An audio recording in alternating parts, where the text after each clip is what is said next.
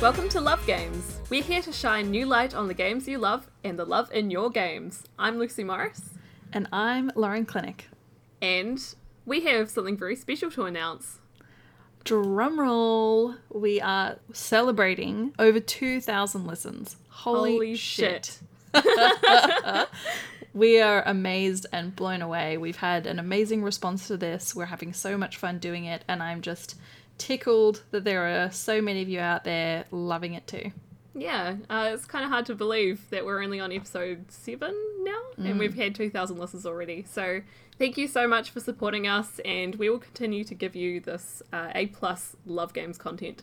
Hell yeah. And we're going to celebrate with the giveaway of a book, Lucy, which is the first little treasure that we're going to give to our lovely little community. So I'm really excited about that, and I'd love for you to talk about this book because you have quite a connection to it, don't you? I do. So somehow I happened into a second copy of this book, which is good for you because I'm giving it away on our podcast. So the book is Digital Love, which is about like a lot of different topics in regards to love in games and romance in games. It's a collection of essays that's curated by Heidi MacDonald, who is very, very outspoken about topics to do with romance in games in the industry, and she's super wonderful. And I wrote a chapter in it, so there's a disclaimer that, like, there's some of my ranting in it. I wrote a chapter about using a really obscure part of Japanese history that has somehow proliferated into dating sim games now, the Shinsengumi. The police force was only active for a very short amount of time, but the fact they've become disproportionately popular in romance is just, like, it's really interesting. So this Digital Love book, I've read through it on my recent plane travels. It's got a real collection of academic, considered research chapters on a huge variety of topics, but it is still really accessible. Like, I don't come from an academic background, but I found it really easy to pick up and have a look through. There's really something there for everyone. It's a whole lot of fun, and yeah, it's also a big tome. There's a lot of content in there. Yeah, so if you want to win this book, then all you have to do to enter the giveaway is to choose your favourite Love Games episode and share it on Twitter with our hashtag LoveGamesCast. So the winner will be announced in the next episode, and we will also be announcing this giveaway on Twitter, though they will have to come listen to this podcast to find out how to win it, so there you go. But yeah, just choose which episode you like the most and share it, and then you could be the proud owner of this tome of Love Games knowledge. So as well as Lucy's chapter that she's described, which was an excellent read, some of my favourites for the lucky winner or anyone that wants to pick up the book would be It's Time for This Jedi to Get Laid, Casual Romance in Star Wars The Old Republic, and the chapter called The Smouldering Justicar to Blue-Skinned Space Babe, Asari Sexuality in Mass Effect. That's just a taste of that kind of content. So yeah, please tell us about your favourite episode, give it a signal boost, and enter the giveaway. Yeah, I'll try to put some air horn sound effects in here to make it sound more exciting. So, as well as celebrating over 2,000 listens with the giveaway, we've also got a really special shout out to Ivan.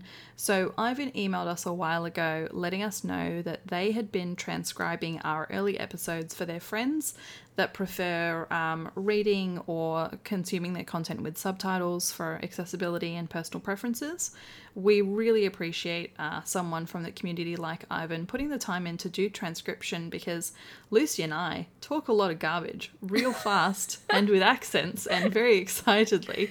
So we really appreciate Ivan putting the time in to transcribe it. We are going to get those transcriptions together. We'll have it up at least on a Google Drive, but definitely on our future website as well.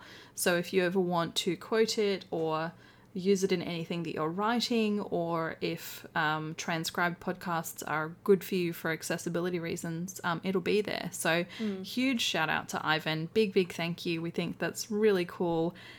Please go say thanks to Ivan on Twitter at Fuckronomicon. Such a good username. I think everyone that talks to us just has the best Twitter username ever. So that's so Ivan, Twitter, Fuckronomicon. That is at fuck, RONOMICON,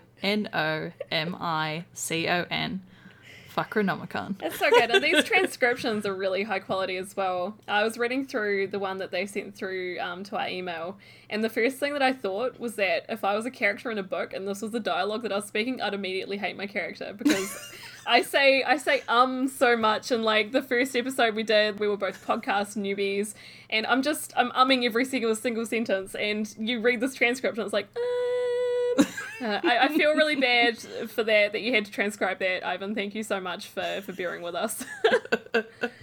A+. But yeah, that's just a taste of the lovely community of listeners that we have. So yeah, thank you so much to Ivan. And so we're absolutely going to be doing more giveaways in future, more shout outs. Again, if you ever have a game coming up that you'd like us to have a chat about, if you've got keys you'd like us to give away, just email us. So we're lovegamescast@gmail.com. Super simple. If it suits Twitter, go for Twitter. Otherwise, shoot us an email and we'll have a chat.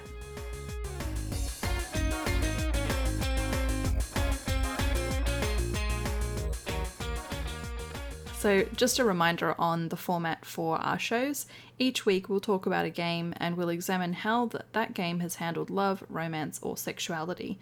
We'll have some interviews with special guests from the industry on occasional episodes, and sometimes we field questions from listeners at the end of the show around a specific topic or just general questions.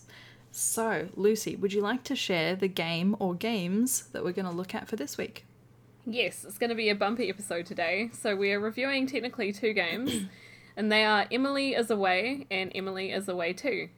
So these games are both made by Kyle Seeley, who is an independent game developer from Boston, who's been making games for around 5 years.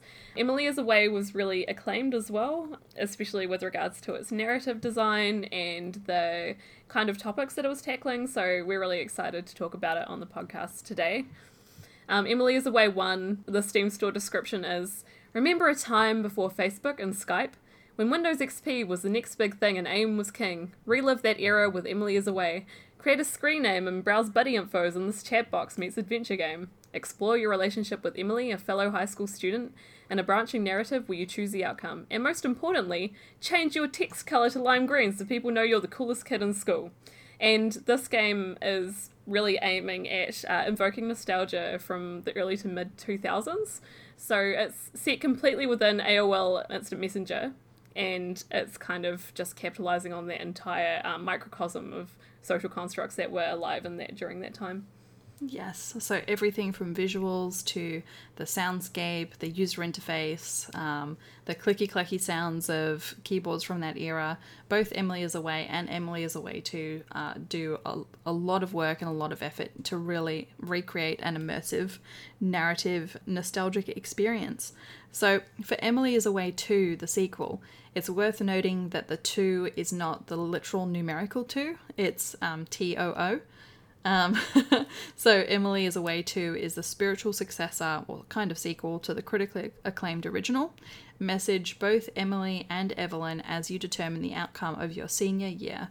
Extend the story past the chat window with YouTube links, Facebook profiles, and file transfers. And most importantly, change your text color to lime green so everyone knows you're the coolest kid in school. It's a good little callback there. I quite appreciate that. And I think it's important to note, because this confused me for a little bit, that Emily is Away 2 is the spiritual successor. It's not a sequel. So it's, I had to look up exactly what spiritual successor meant, because I'm like, this feels like it's taking place in a different time period. But Emily is Away 2 is kind of, it's the same concept, but it's reimagining it, I guess. It's not a sequel. It doesn't follow on from Emily is Away 1. And I think that's really interesting that Kyle went back and reimagined the game in a slightly different way.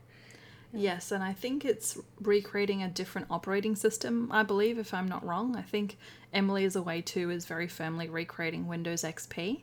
I'm not sure if both games recreate Windows XP, but I had a strong thought of that for Emily is Away 2. I feel because it has the early days of YouTube and the early days of Facebook profiles, it's maybe aiming for a slightly later later year or, later vintage than Emily is Away 1. But yes, it is worth...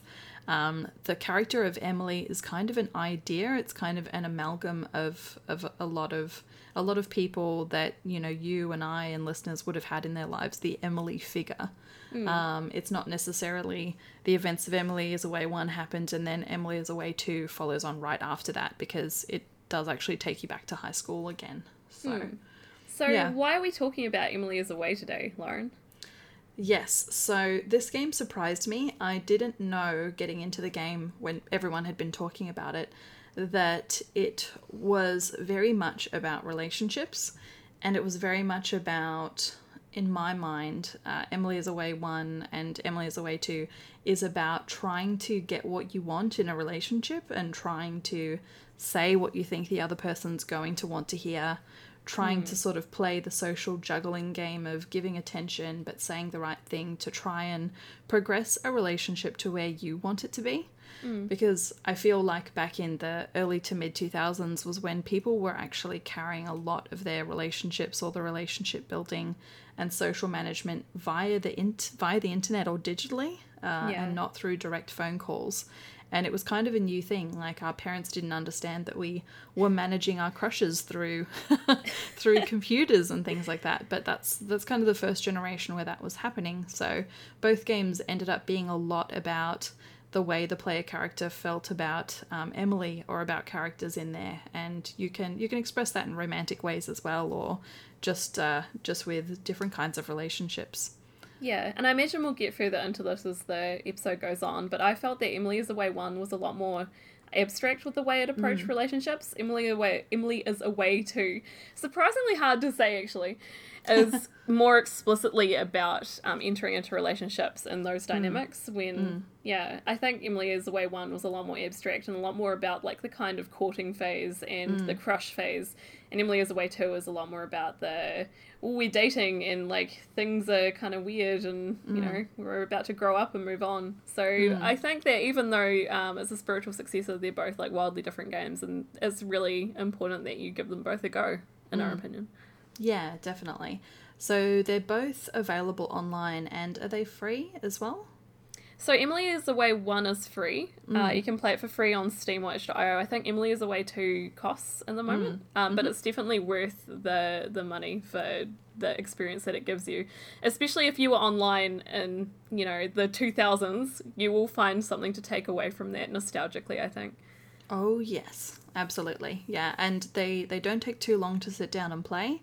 They've been awarded for a reason. The way that they look and the way that they feel to play, for me, really is very distinctive. We have found a lot of games coming up that have sort of chat interface style looks and feels, but for me, Emily is Away and the next game really did feel like they were doing something very specific and very strong at the time. So definitely recommend.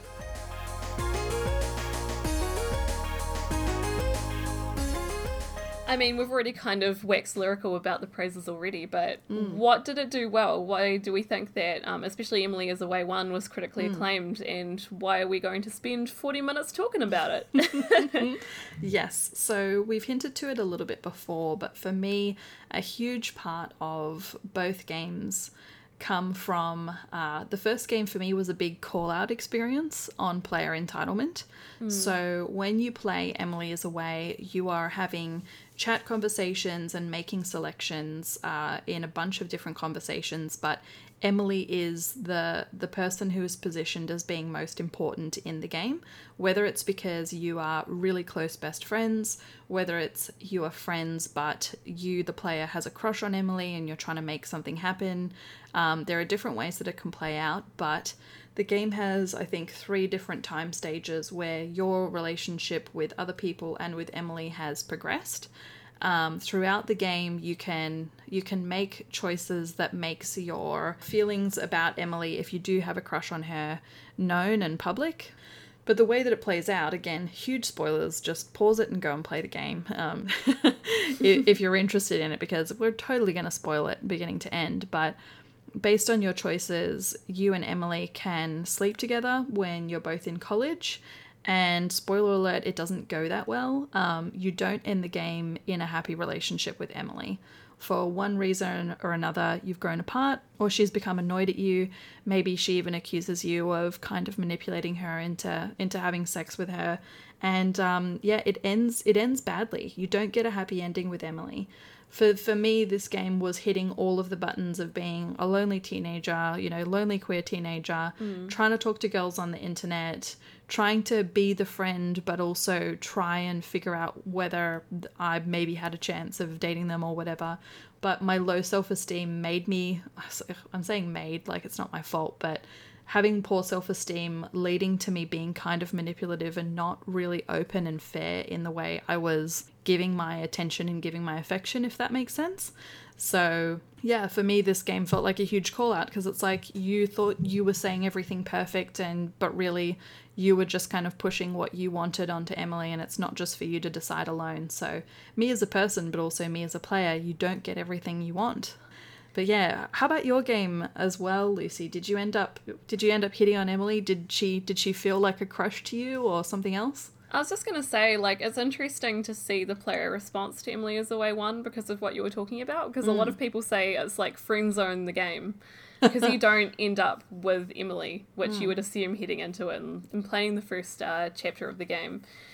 I didn't sleep with Emily. I played it quite a while ago, so I have to stretch my memory to recall, but I did not sleep with her, and I do remember it being a very bittersweet kind of ending.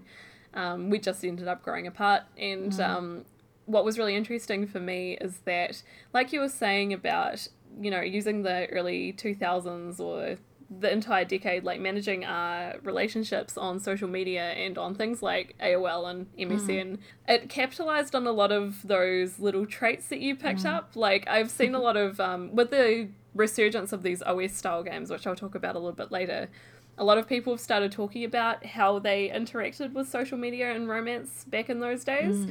Like, oh my god, it's almost 20 years ago now. It's really scary. But things like signing into MSN and then signing out and then signing back in. So, like, your crush would see your little avatar pop up and changing your... It's the same thing in Emily's Away, changing your username to obscure, like, music lyrics that somehow relate to your crush, or changing your AOL profile to that as well. Because in Emily is Away too, you can change your lyrics in your profile to be cryptic, and it's got song lyrics and some sort of movie quote and everything. But there were lots of these little traits that, like, pretty much everyone would have used, if they were handling this sort of topic. Even when you're writing a message to someone today, you might write it and then be like, I don't think that that's the right thing to say in this situation. And that happens in Emily is Away as well. You'll write something like what the character really wants to say, and then you'll press backspace, and then you'll write something else. And I watched a couple of Let's Plays of this game as well, just to refresh my memory, and they were like, no, that's what I wanted to say, no, what are you doing? And I think that's a really interesting agency to take away from the player, like carroting exactly what the player wants to say, and then be like, no, actually, this is the more appropriate response. Yeah, maybe you'd like to say that really suave and seductive thing, but no, you're going to chicken out and say this instead. Exactly. And for me, it was really meaningful that this game is doing something that I felt like I had done so many times before, or I had done elements of that before. Whereas lots of games are power fantasies where I'm a super sexy elf with horns, killing people and whatever else. Whereas this was like, can you maintain some social relationships with a kind of social chat interface which you use all of the time? So it was mundane in this really charming yet meaningful way. Yeah.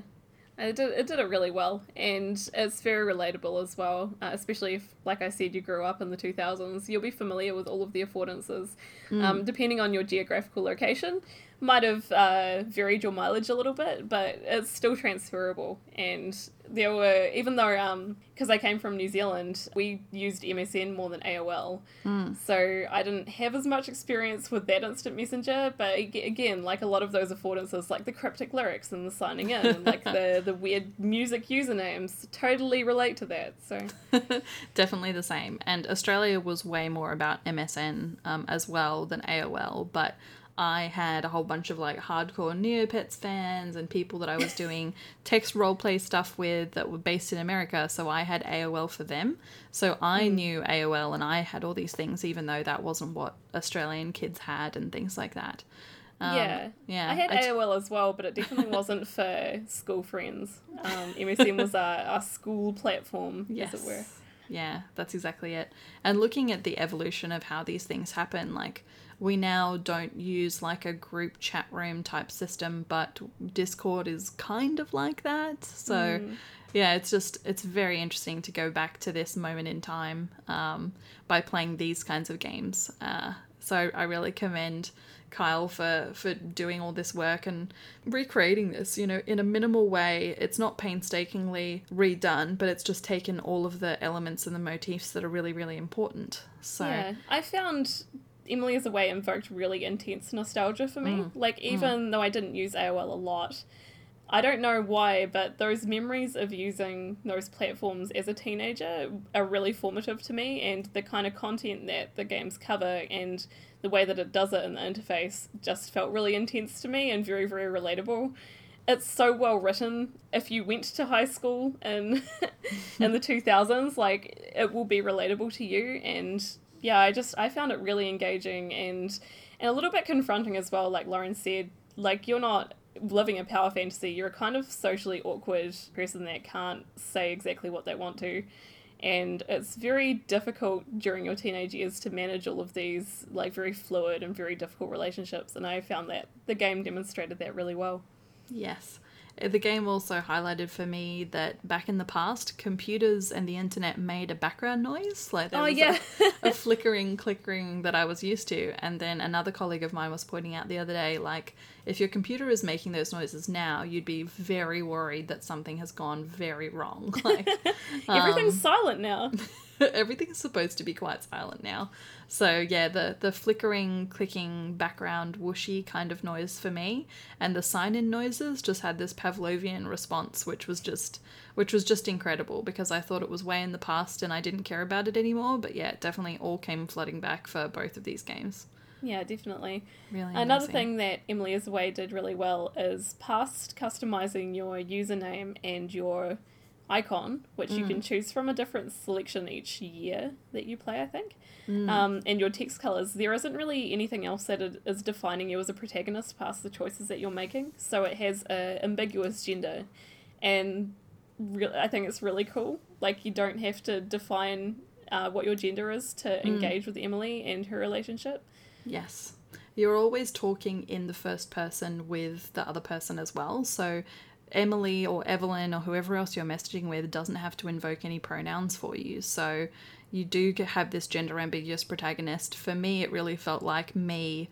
I gave the player character my nickname, which I very rarely do in games, and then just made me all the more sad when everything would inevitably fall apart later. But again, it lent itself a lot to, for me, that queer teen experience of like, oh my god, the cool girl who I really like, but I literally have no idea how to tell her how I feel, and I'm scared of the truth coming out and blah, blah, blah. So I'll just be overly clingy and overly ready to talk to her about whatever she wants. And I'll, if she mentions a band, I'm going to Google the lyrics and change my like background lyrics to that, even though I fucking hate Avenged Sevenfold or whatever she said she was into and stuff like that. It was just so real. I was like, god damn it.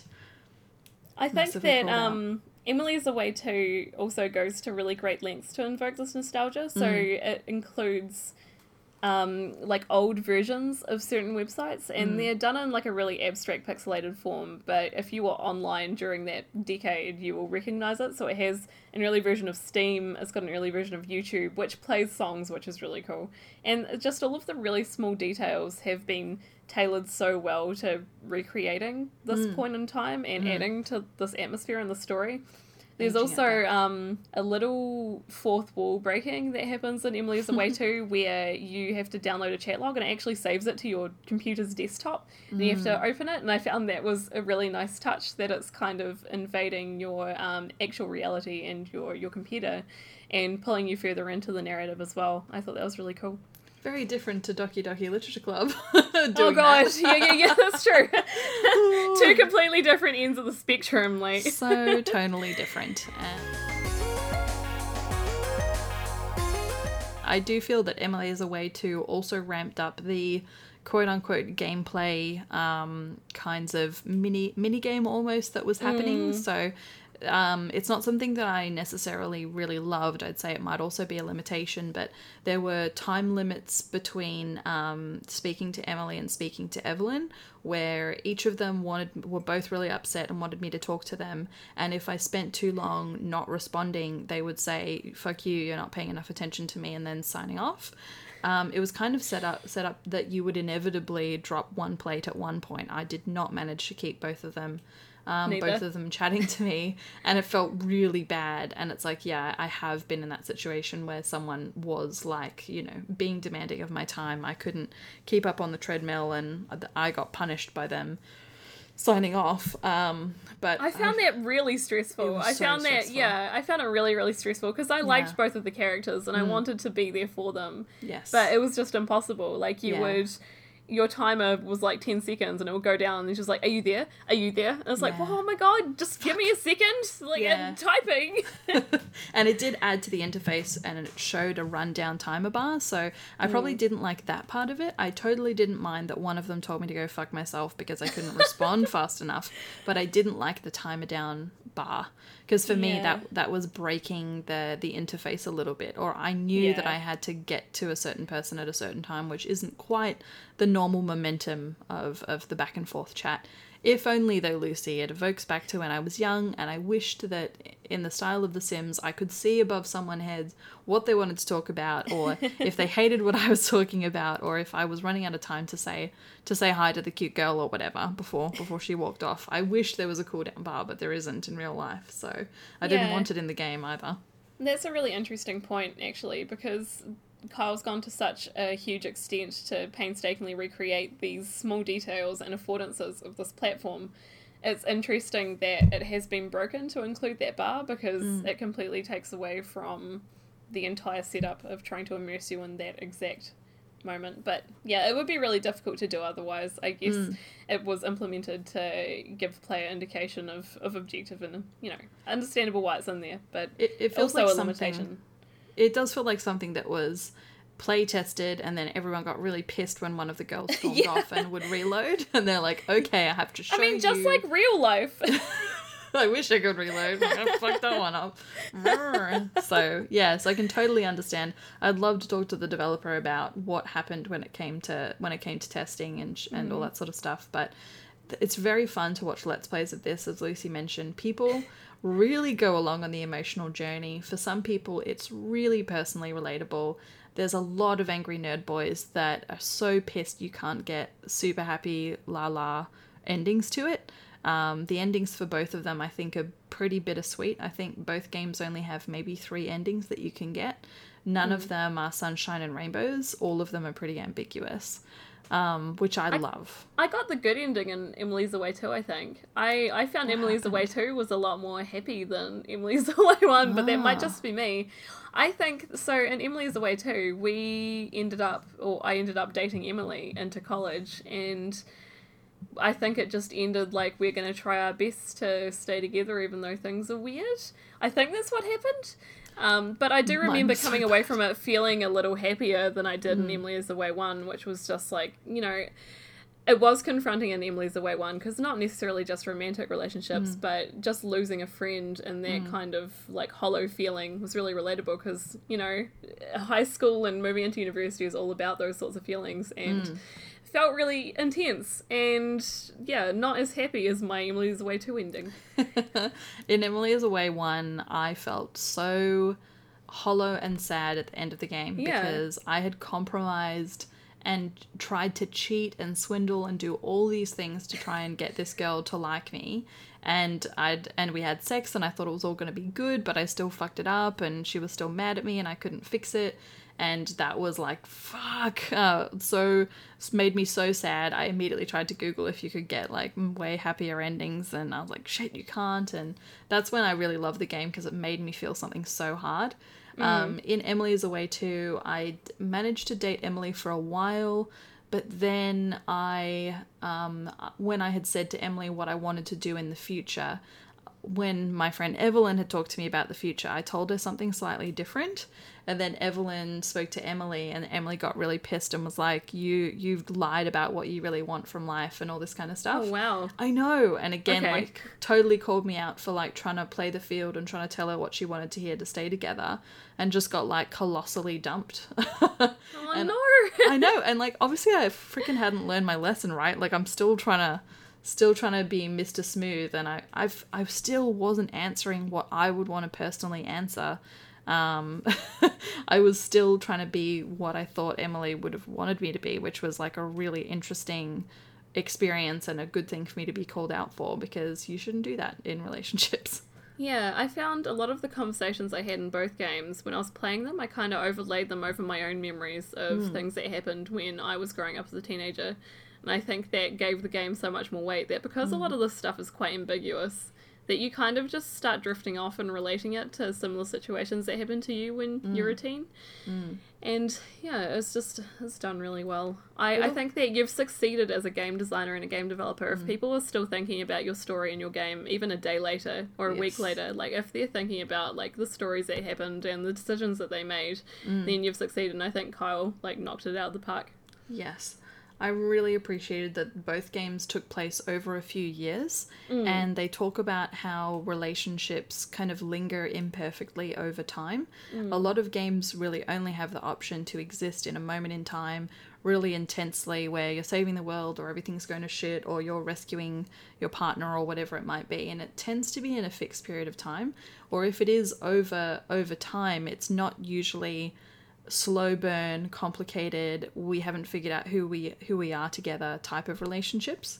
So the vague feeling of having a crush that you haven't managed to turn into something, or a friend that you've been off and on with, or a friend that you're worried about but distant, and like checking in with them over time, over like a 3-year period or whatever, that's so rarely explored in games, and it is done in this, and that's really, really cool and relatable. I think that a lot of my favourite games actually are ones that approach relationships and characters long term rather than a short compartmentalized period. For example, Last of Us does it really well because the game is split into 4 seasons. And even games like Dragon Age 2 is like set over quite a few years. And it follows the characters over this like huge overarching journey rather than just like, here's a week and a lot's going to happen in this week, but that's your week, okay?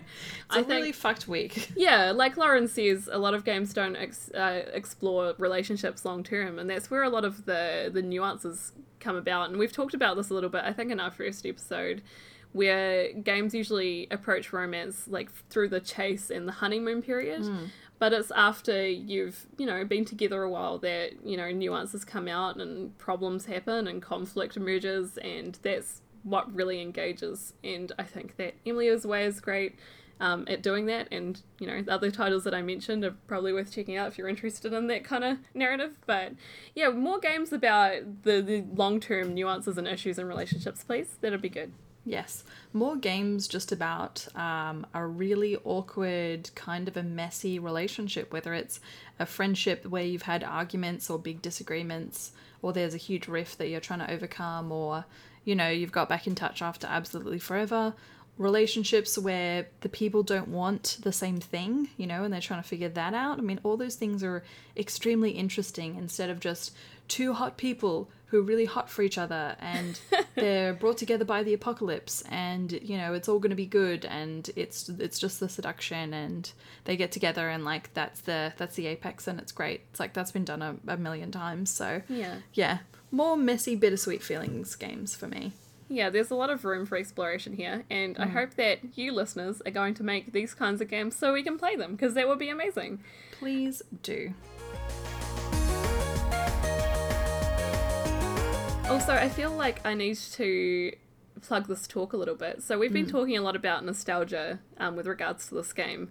There's actually a really good talk about different types of nostalgia and how that emerges within games, and it's broken down really academically, really thoroughly, and it's a really engaging talk to look at. If you're thinking of making a game that capitalizes on nostalgia, like this new genre of OS style games is kind of doing right now, there's not a genre term for it, which is in itself kind of cool, but games like Emily is Away, LostMemories.net, any game that uses these kinds of PC interfaces or mobile interfaces to set the scene of a certain time period or to kind of tap into the nostalgia of the player from their experiences during that time period, you should check this talk out. So it's by Victoria Smith, and you can find her on Twitter at the Lady Victoria, and she's done a huge barrage of amazing talks, but this one is one of my favorites. It's called Gaming Nostalgia: A Voyage of Fantasies, and she gave it at Play by Play this year, so Play by Play 2018, and we'll link it after we post this episode, as well as Emily is Away, and Emily is Away too. So if you're interested in using nostalgia in your games, I would definitely check out this analysis of the different types of nostalgia. It's really good. Excellent. So we talked a little bit about this new genre of OS style games. And so, Lucy, I do want to invite this as quite a bit of the UI corner. And my question for you is, what makes these kinds of games really effective? They're often delivering narrative experiences, but is there something about engaging with this kind of user interface that immerses players further? I think that, like I mentioned before, because the details are so heavily explored and they're so accurate to that time, that it just assists the designer in creating a really immersive, nostalgic experience. So Emily's Away 1 and 2 both have the sort of like green fields and blue sky XP background and all of the affordances of that interface. Like Lauren said, it's got the background whirring of like a really, really old PC, which we have kind of tuned out now, but once you hear it, you're like, yeah, I remember that. I remember that noise every single day. And just recreating things so closely to the AOL interface. Like, he's done a really, really good job, and I think you don't need to reinvent the wheel if you're trying to create a nostalgic experience. Capitalizing as much on the affordances that people know is going to assist you in doing that, and by not breaking those norms and by sticking as closely to AOL Instant Messages interface as possible, it was really successful. Something I really appreciated was with the input for this game, when you select a dialogue option, and it'll offer you 3 things usually, and you click on one, any keyboard input starts typing out that response, if that makes sense. This is hard to describe verbally, but if you look at the trailer or if you watch a Let's Play, you can see how people are using the input. So, you know, it's like, you can say, yes, Emily, no, Emily, maybe Emily, for whatever reason, select one of them, and then for on the keyboard, but that puts in that response that, you know, that you selected. You still need to drive to put the input in character by character, but you don't manually type it out word for word yourself. You just have to select one and then drive it home with keystrokes, which I think is really interesting, because it is like this funny ventriloquism or something happening through the player, which I thought was very, very interesting.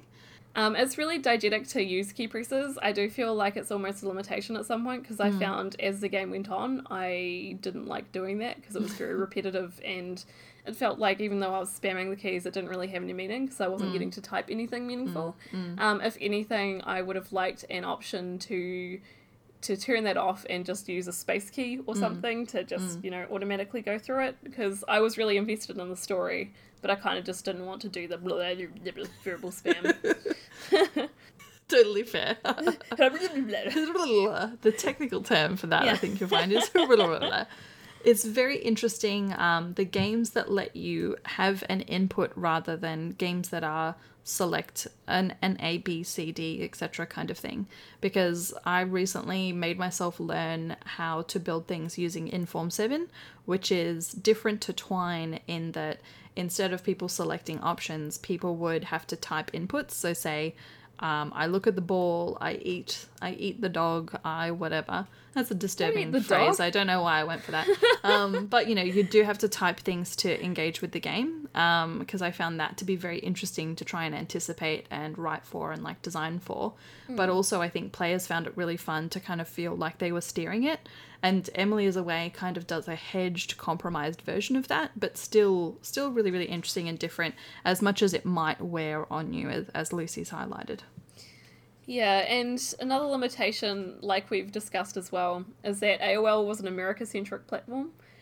So for New Zealand, we used MSN more than AOL, so sometimes it's like the nostalgia is almost unrelatable because we didn't have those conversations on those platforms. And plus the college system, like I have no idea what the American like education system, like I don't get the difference between college and university or whatever. I actually had to pull up a diagram of what it looks like because I just don't understand it. Like is college the same as university, or do you go to college and then go to university, or like I found that really hard to relate to the game because I was so confused about what stage they were at. Yes. Because our education system works in a completely different way. Freshman, sophomore, what the fuck? Oh my Those god, are weird what the words. hell? What Like do even they a senior, mean? like I don't know what that is. Like a senior at my high school was 5th form until 7th form, which is years 11 until 13. I have to think about it because it's been such a freaking long time ago because we're so old. So yeah, like I found a little bit of the story like really hard to relate to because I had no idea really what was going on. Like what period they were at, like are they in college? Is college a stepping stone to university? I don't know. American listeners, please draw a diagram on a post-it note, take a photo Please and help send it to me. us. We don't understand your school systems. I don't get it. And a lot of the made up words. Another limitation that we've touched on a little bit is that with nostalgia, there will be a certain point where no one's nostalgic for this anymore. It's so niche. Millennials will have grown up and been nostalgic for some of the things that are used in these games, but Generation Z, they would not recognize this, I don't feel. They wouldn't nearly have the emotional draw. It's not necessarily a bad thing that this game has an expiry date in terms of relevance, or, you know, it's going to have compromised impact for players later than us. Its transience makes it interesting, but it's definitely a limitation. If anything, it might be considered a historical artifact, an art piece that kind of crystallizes that point in time for future generations, and they can see kind of how we grew up, which is kind of cool. I definitely think there's a big space for games to be used as historical markers, and I think that the intense way that Emily is Away uses nostalgia, I think it'd be very important archive-wise.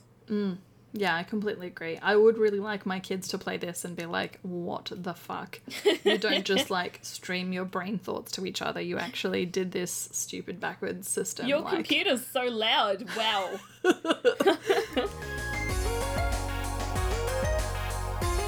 Well, Lucy, I think that's all we have time for. We really unanimously have enjoyed Emily is Away and Emily is Away too.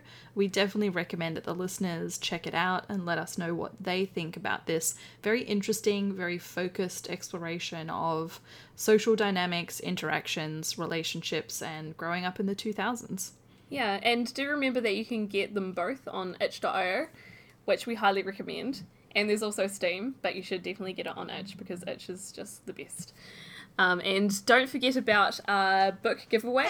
If you want to win this amazing, slightly biased tome of Love Games content, then pick your favourite Love Games episode, share it on Twitter with our hashtag LoveGamesCast, and we will announce the winner in the next episode. So this is like a book that's like 110 New Zealand dollars. So it's a good prize and you will like it, I think. So yeah, definitely enter the contest and who knows, it could be you that wins. Beautiful. Lots of love, everyone. Take care and chat to you soon. All right, bye everybody. Bye, beans.